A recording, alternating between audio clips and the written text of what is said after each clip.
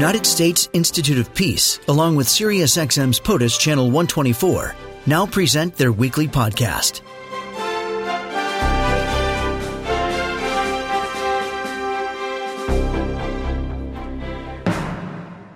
Well, joining us now is Dr. Gordon Peake, a senior advisor for the Pacific Islands in United States' Institute of Peace's Asia Center. He joins us now. Dr. Gordon Peake, how are you?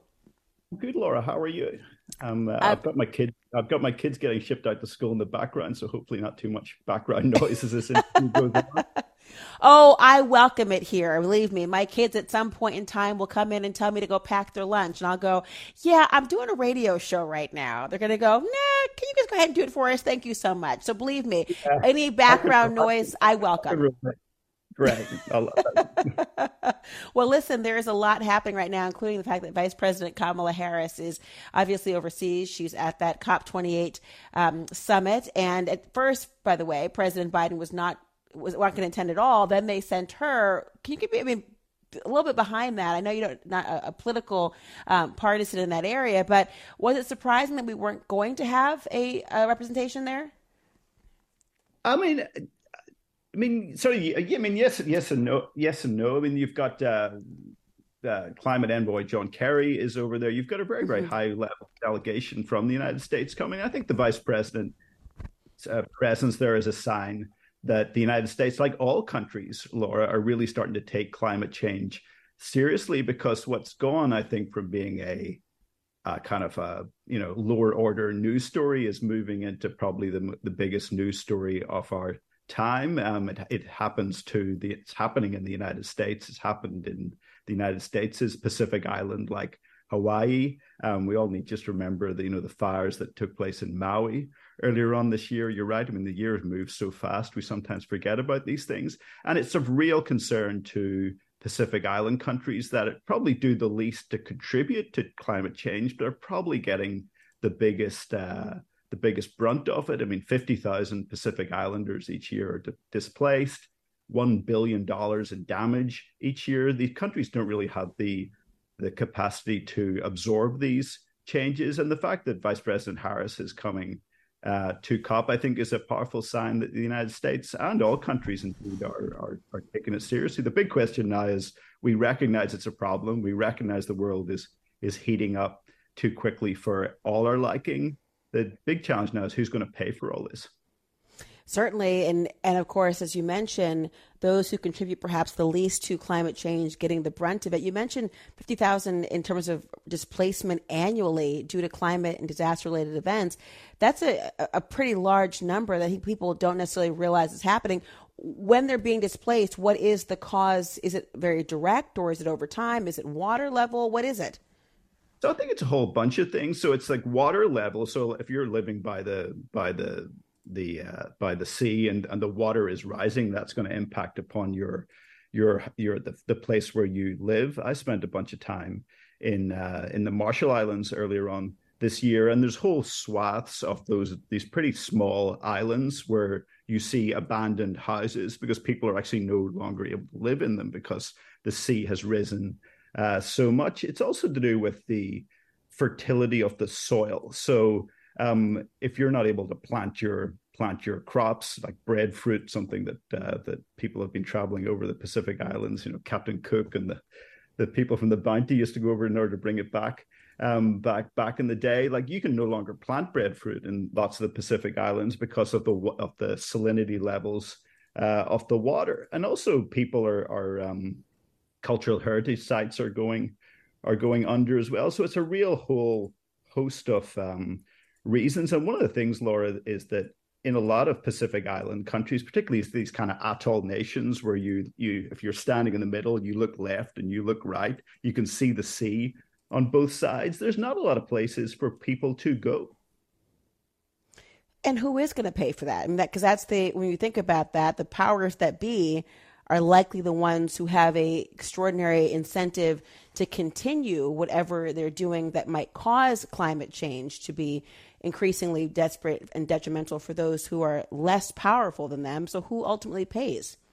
Yeah, this is the big question. This is not the $1 million question. This is the $5.9 trillion question, which is the amount of money that has been estimated that the world needs to put in order to address climate change. That means adaptation to climate change. It means compensating some of the people in the Pacific Islands and elsewhere who have been affected by that. And it's a kind of tussle that I think we're all familiar with in all of our politics, which is the focus on the everyday, the focus on what's happening today, with the focus on kind of long range needs to pay. So I said it's 5.9 trillion is estimated to be committed in order to kind of get the world a little bit back on track. Thus far, we've put about 1.2, 1.3 trillion in. So even with that, we're off track. And it's that sort of dilemma we're both in Washington, D.C. It's that dilemma that's familiar here and also familiar in every world capital, where politicians grapple with the politics of today, the problems of today, and the problems that are around the pike. And it's always that dilemma about how do you balance the present term and the future term. So the approach the U.S. is taking right now in terms of climate change, is it on the appropriate trajectory compared to other nations? And obviously it can't just be one country that's invested. It has to be a collective effort. Do we have the type of approach that will, one, garner support from other nations, and two, be effective in the long run? So I think you're right. I mean, it's this kind of like we all need to hold hands together on this in order to make it effective. No one country can kind of go it alone. I think the Biden administration has put together a really good package of initiatives for that relate to climate change. So it has a big Pacific Partnership strategy that it announced last year, where a lot of money is being put into climate adaptation. Then it gets kind of snarled up in Congress, and it's one of the sort of the tussles that's going on in Congress at present.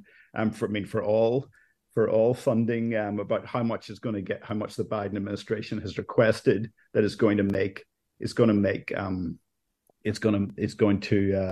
go through. But it's also a kind of money can do a lot of things, as we all know in our own lives. But also saying no to things is going to be really important as well. So putting money in is really important, but money solves all problems, doesn't solve all of them. And one thing that United States and all other large emitters like China, increasingly India, European countries, Australia, where I'm a citizen of, need to grapple with is fossil fuel use that is a major contributor to climate change. So we can put all the money in that we want, and that's really important. That's an important part of the equation. But we also need to try to tamp down the use of fossil fuels, and then you get into interests of oil and gas, and also the way that we're all used to living our lives, that we can kind of flick a switch and the electricity is going to be on.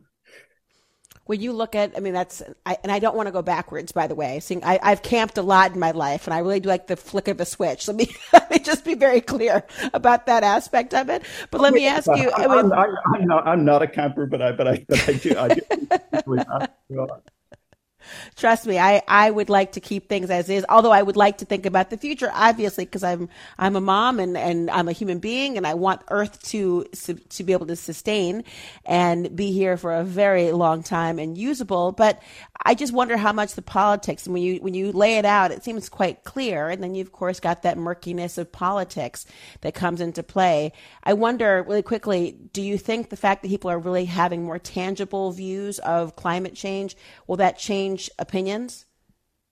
You're right. The politics everywhere is as murky as the ocean depths. I think it is becoming more and more something that was in the rearview mirror, kind of way back down the highway, that we sort of noticed but weren't paying full attention to, is something is becoming really, really real. That objects in the rearview mirror are closer than they appear. Well, it's right up to our rearview mirror now. And I think the challenge for all of us, for us as parents, for our elected leaders, for everyone that kind of concerns about the future of this planet, is to figure out how do we balance that short term that we all have with the kind of long term needs of our families and our future and our planet once we're gone, but where our children will still be around.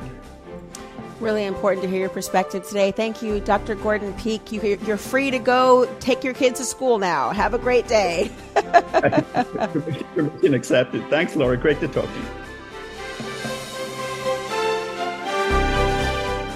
This podcast has been brought to you by the United States Institute of Peace and SiriusXM's POTUS, Channel 124.